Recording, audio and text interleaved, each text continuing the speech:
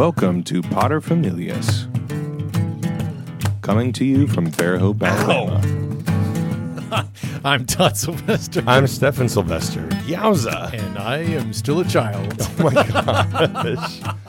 I can't say anything. How can you not grab a rubber band and not shoot it at No, someone? I can't say anything because I would do the exact same thing. Not that I'd want to shoot your eye out or something. No, you were aiming low. You were aiming at the arm. You got it. So this is going to date when I mentioned this recording, when we recorded this, but are you watching WandaVision? I am. Afton and I just started a week ago, actually. So they're at the time that we're recording this There's 4 podcast. episodes. Yeah, episode 4 just came out recently, and it is freaky weird. Mm-hmm. And I don't know yet how much I'm into it. Like, there's certain characters that I like. We're not going to give any spoilers, but No. It's not your traditional Marvel. But that's actually part of the reason why I like it so much. Because it's a very different vibe for a superhero TV show kind of thing. And at first, I love that they don't give you any information about what's happening. Right. And that's something that I think is maybe lost on a lot of people. But I think that a lot of the folks that are watching Disney Plus are hopefully sticking with it because they seem to be planning to make more. But I like that. I like that they don't give the audience all the information that they need to know what's going on. I'm not looking for all the information, but there's certain characteristics, certain things that to me define Marvel products that I like. Mm-hmm. I mean, the whole superhero thing, like I have a friend of mine that criticizes, oh, is this another comic book movie?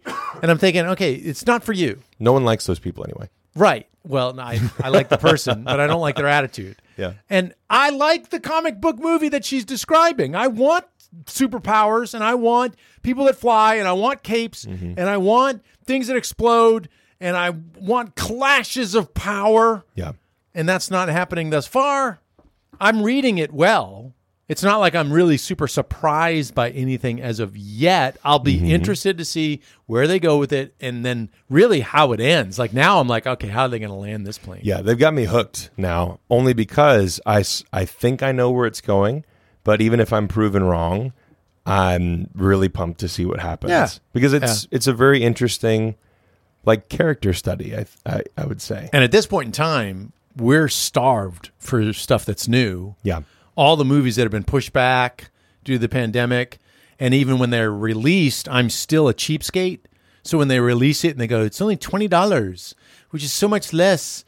If 3 people watch it, it's way less than at the movie theater. I'm not there yet.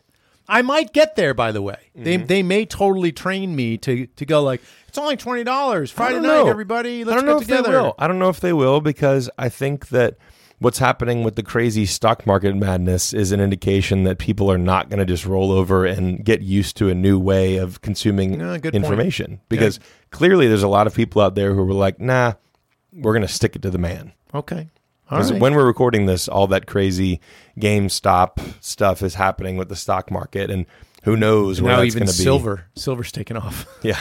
Well, supposedly that's just a trick, though. Right. Well, all of it really is just a shell game. Well, I'm yeah, sorry. but it's like when you get way past your P/E ratio, your profits earnings ratio, then it's just a shell game. But who cares? It's a bunch of random people on the internet. I care when it affects real people with their retirement funds, because those are the people, like the very wealthy. If they get hurt to the point where they have to sell a yacht, that doesn't bug me. It's when the real people who are on incomes where they need to pull a certain percentage out of their 401k to live on, then that affects me. Like, okay, I want those people to be okay. Sure, but I mean, all that is protected. We're talking about a private hedge fund that is trading with a bunch of different people's money, but all their money is protected. All they're doing is trusting the hedge fund to play the stock market in a particular way and make them more money. But if a certain percentage of their retirement is in that hedge fund, then it's going to affect those numbers. That's fair. Okay. But in order for that to happen, the entire hedge fund would have to fail, which it's not looking like that's going to happen. Okay. I mean, they're losing a lot of money, but they're losing a lot of money that they gambled. Yeah. So I fail to see how this is actually hurting people. But anyway, we're getting way off track. Yeah, the WandaVision thing. Way off track. I have been really enjoying the vibe of the show, and I'm excited to see where it goes as well. And it is cool what we're going to be talking about today, because now that you have children, and you, of course, are the oldest of my 10 kids, you and I have read a lot of bedtime stories. Yes. So we want to talk about favorite bedtime stories. To read or to hear? Both. And as philosophers, this could get freaky fast. Mm-hmm. I think it definitely will get freaky Let's fast. go. Let's go. Well, do you want me to go first? No, I want to punch it up. Oh, that's right. Derp. Derpy derp, derp, derp, derp, derp, derp, derpy derp, derp. You're talking at both microphones. It's the main thing. I got my water bottle. What's wrong with me? Yeah. Would you like a honey stick? I'm good, thank you, though. I was trying to think today, when was my first recollection or fond memory of a bedtime story being read to me? And sadly, I was sitting there going, I don't think my parents were really into reading those bedtime stories. Because I have memories of some babysitters reading us bedtime stories. And by the way, that's not a criticism, because I know that there's the busyness of raising kids, and there are some habits that some parents have, and I'm not judging my parents, because I wasn't there. I was there as a kid, but I wasn't there as an adult to try to read the whole situation of what was going on in their lives. But I didn't really have any recollections too much of bedtime stories. That's kind of sad. Well, yeah, but okay. But I have lots of memories of reading bedtime stories. Right. And those are fun. So what are some of your favorite ones? Okay.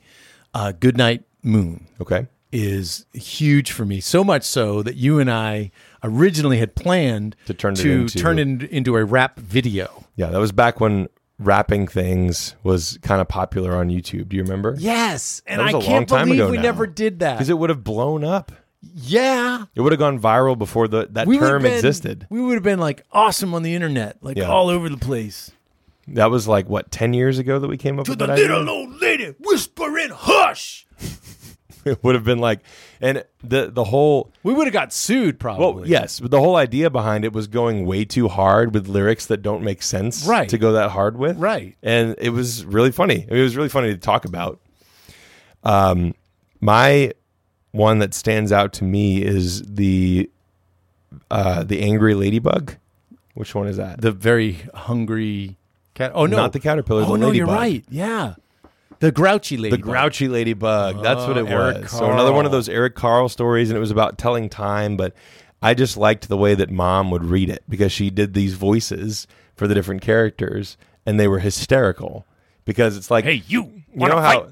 Right. And you know how there's the normal way that a parent does silly voices for a book? Mm-hmm. When you're from the bayou, you really are grouchy. Yeah, it's like you turned up that silly voices thing to like, all right, which relative should I talk like now?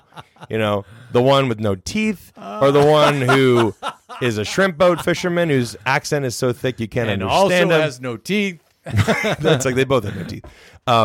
But in all fairness to my family, it was wonderful, and that is the thing that stands out to me in my memory is Mom reading the very grouchy ladybug, or is it just the grouchy ladybug? I think it's I don't know. We'll look it up. I don't remember, but the grouchy ladybug, and doing all these silly voices. And I remember that was one of the first times that I thought, like, man, Mom is so cool. Yeah. How did she come up with all this stuff? And Eric Carle's visuals are just incredible. Because you can almost feel it being in that 3D when he would do the kind of cray paper and he would make those things. I remember watching a video on the way he did his art, and I thought, man, it's extensive and it's time consuming, but it is such a signature for him. Really cool. It worked for him. I'll tell you what, he's like the most popular children's author in the world, I think. Yeah. Okay, I'm ready. Or one of them. You ready to geek out on our Catholicism? I'm ready. Okay, there is a book out there for those people who are Catholic. It's just phenomenal, called The Weight of the Mass. I knew you were going to talk about this one. I know, because when Mom bought it, I was like, oh, this is beautiful. And I loved the artwork in it. And I started reading the story, and I couldn't finish it the first time, to the point where Mom started crying, and then she tried to finish it. And I don't think the first time she could finish it either.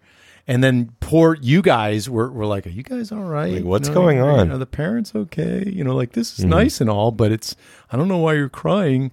It's just, as for Catholics, it's a beautiful book, and it talks basically about the power and the numinousness of the Eucharist. The what now? And the Mass. The numinousness? Numinousness. What is that? That touches, it's so awe-inspiring. Is that what that word means? Yeah. The numinous means that it's overwhelming, the awe of it. Like, we throw around the term awesome. Numinous? Yes. I've literally never heard that word Numinous. Yeah, there's a lot. It just shows where I'm talking about the weight of something. What is it? Arousing spiritual or religious emotion, mysterious or awe-inspiring. Huh. Yeah. The more you know. It just floods you. It's like a tsunami. Yeah. Because when the reality, it's heaven touching earth.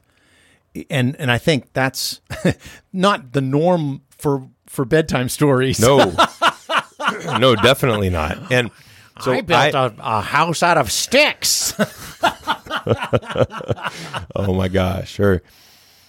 And then he ate 5 oranges. Okay, we're going to tell that story. About me reading before I could actually read? Because, so The Very Hungry Caterpillar was such a popular book when we read it to you that before you could read, you memorized it. Mm-hmm. And we had the big gathering at our house, and you, who kind of enjoyed attention, said, What? Hey, everybody, I'm going to read The Very Hungry Caterpillar. And everyone said, oh, isn't that cute that Stefan's going to attempt to read? And you went through it flawlessly. And one of the moms turned to your mom, Angèle, and said, is he really reading that book? And she goes, no, he's memorized it. She goes, oh my gosh. I was so embarrassed that my children, who are older than Stefan, can't read. And I was like, baby, you should have just played it up. Yeah, you should have just run with it, because then she would have been like, yes, he also does calculus. he should be in the gifted program. Yes. I would have been like, hey, sure. Because at the time we were living in Tennessee, and I wanted to go, yeah, he just got accepted to Vanderbilt. Oh my gosh. He's going to graduate when he's 11.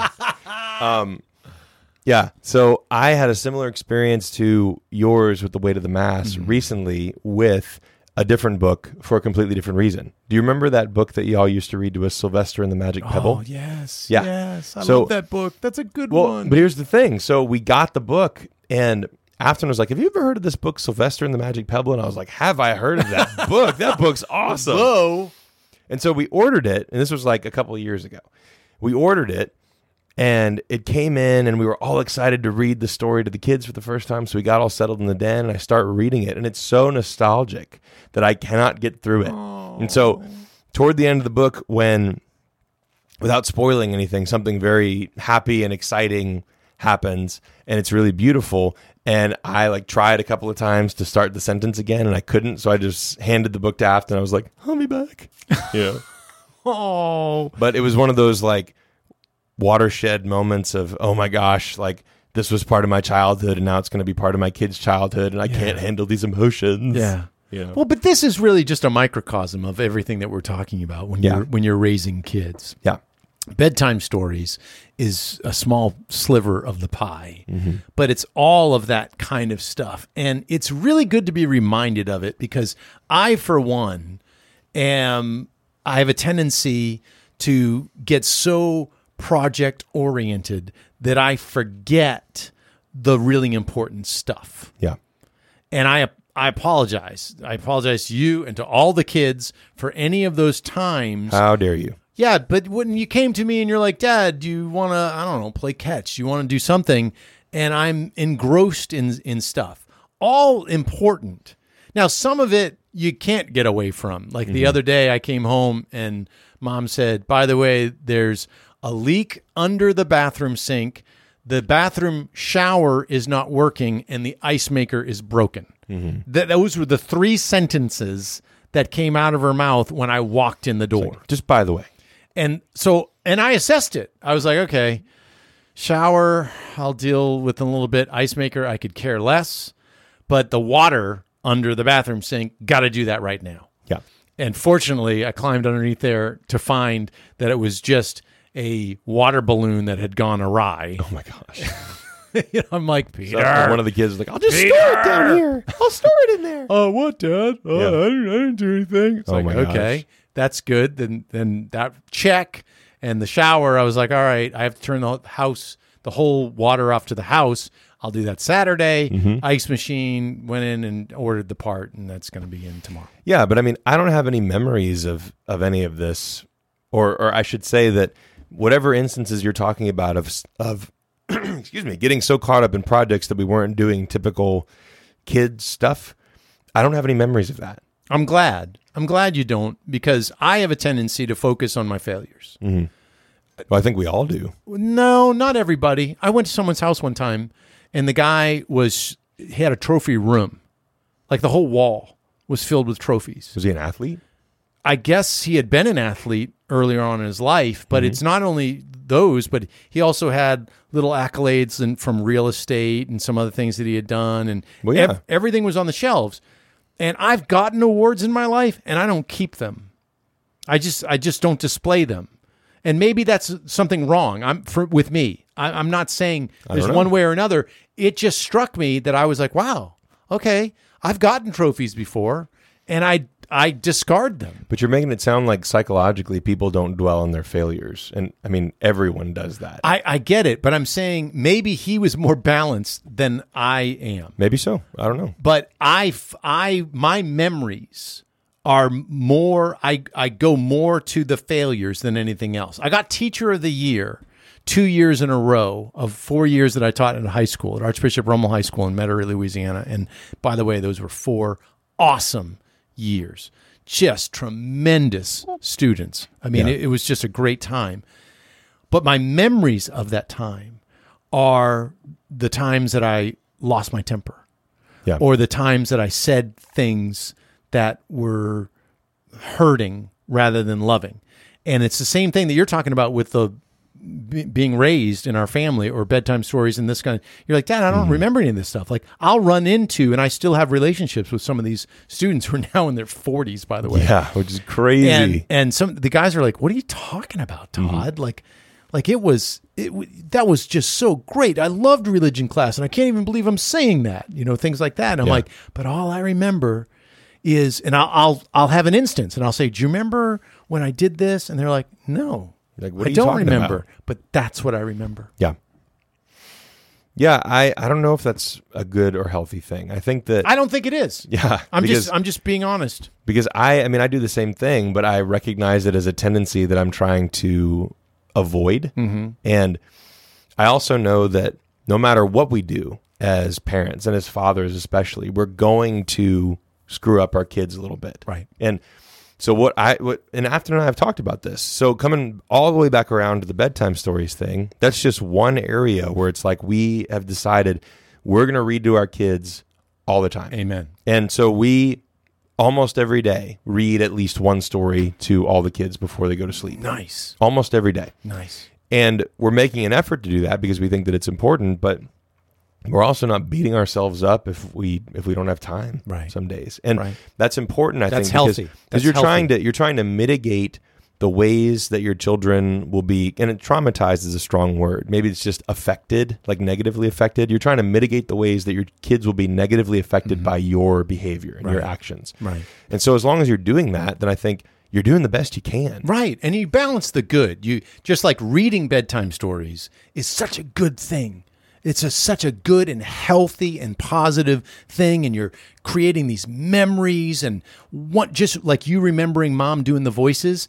I didn't remember that until you brought it up. Yeah. And now I'm sitting here glowing and smiling because it was I awesome. remember her doing that. I'm like, oh my gosh, I just love that. Yep. So there are those certain things that you definitely want to initiate and create those habits, those virtues, like something that we still do today is blessing our children, making the sign of the cross on their foreheads. And I even remember you changed the way that we blessed our kids. I did. Yeah. You don't remember doing this. What'd I do? One day, because we would make the sign of the cross and then we'd kiss you guys. And then one day you were like, I'm going to bless you now. And you made the sign of the cross on my forehead and then Mom's forehead. And then, of course, your sister saw that. She followed suit. Your brother saw that. He followed suit. And now all the way down. And it's what's really interesting. At the time that we're recording this podcast, it goes down. And then Peter and Andrew, our two youngest children right now, your youngest brothers, they don't bless us yet. I know they will eventually, but they don't yet, which I think is funny because I'll pause. I'll bless Peter, and then he goes, "Good night, Dad." Kisses me. And I'm thinking, okay, it'll be soon enough that you'll see one of the other kids doing it, and you'll be like, I'm going to bless you now. Wow. Yeah. And that started with me? Yeah, you were the one. Because I remember going and looking at Mom like, am I supposed to let him do this? Because the whole point was like a parental blessing, father's blessing. Yeah, Abraham. I don't remember that. That's crazy. And look at how... Of course you don't remember. You were like 3. But my point is, look at how something that, to me, felt sort of insignificant and I don't have any memory of it has affected everything in our family. All the way down. So you can see that type of thing happening, and bedtime stories are a good way of remembering that ripple effect goes way further than you think it does. Yeah. And it can be any little thing. There was someone that recently that wrote an article that I read where now their mom is deceased, but they remember when she would come home, I think from college is what she was talking about. Her mother would always say, "Do you want some goodnight tea?" And it wasn't even something where she really even liked tea all that much at first, but they made kind of a big deal about it. And she had a tea set, so it was even with a little creamer and a little sweetener and a little thing. And it was, herbal, non-caffeinated, so it was perfect to have at night. Yeah.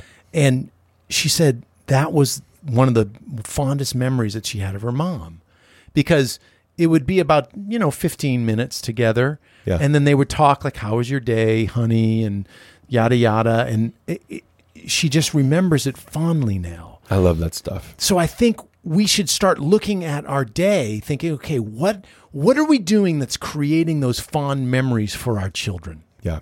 What are they going to carry with them? And then, just as you pointed out, it's going to be passed down. Like the thing, I love watching you interact with your kids because I see a little glimmer of your mom and I. Just a little bit, by the way, because you're doing it and taking it in a different direction and doing things. Yeah, but I mean, things unconsciously come through, and you can see that in person now. And it's really, really fun. Yeah. It's really fun. Good stuff. Yeah. Yeah. Although there's certain things that I haven't seen you do that I have been expecting, like the lying on the floor doing the flips. Oh, we've done that. But I never see you do it. Yeah.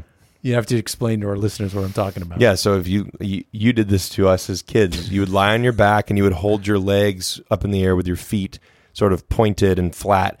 And so we would sit on the tops of your feet, and then you would launch us and catch our shoulders and sort of gently put us down, and we'd end up doing a front flip all the way to the other end of your body, and our feet would land by where your head where your head is. And so I do the same thing with the kids, and I have to do it completely differently for each one, because Edith, I can do it, and I have to go relatively slow. Eli wants me to flip him as hard as I can. And then Miriam is like, okay, let's just do this very slowly. And so it's like, all right, I'm just going to pass her from my legs to my feet and then gently put her down. And she's like, that was fun. What about Samuel? Sam is not quite old enough for that yet. Okay. But as soon as he's a little bit older, then it's gonna go down. Now, have they gotten competitive yet with it? Because you always wanted to do something bigger and better than any of your other siblings. Yeah, they have, but I mean, they're so close together in age that they all like I've seen Edith a few times sort of tone down what she's doing to match her siblings. So already I can see how Oh, that's they're sweet. trying to. Yeah, that's a They're nice trying to be balance. considerate. Yeah, you did the opposite of that. Yeah. You never wanted no. to tone anything down. I'm aware. Thank you. First wanted me to put cushions behind me to launch you and let go. You were like, Dad, let go. I was like, okay. Make sure Mom's not in the room before I do this, because if you break a collarbone, because 2 of your siblings have done that, by the way. Yeah.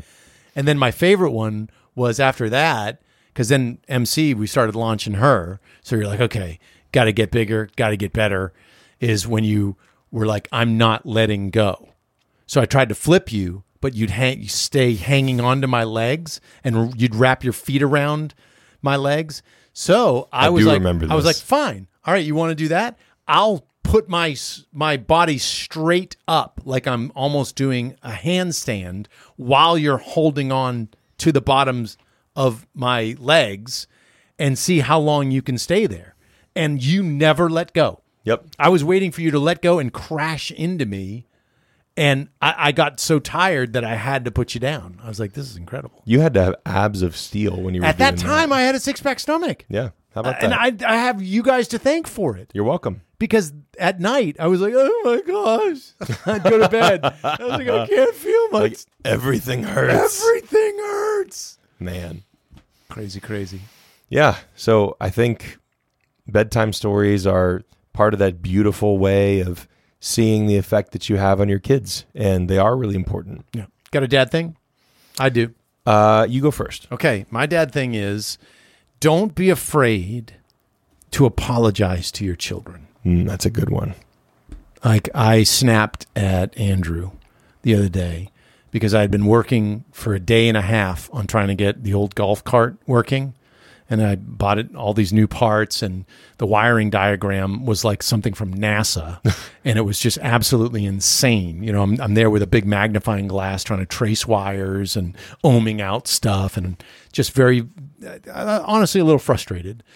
And he's like, are you done yet? You done yet? You done yet? I mean, kept badgering. And I tried to be nice for a long time.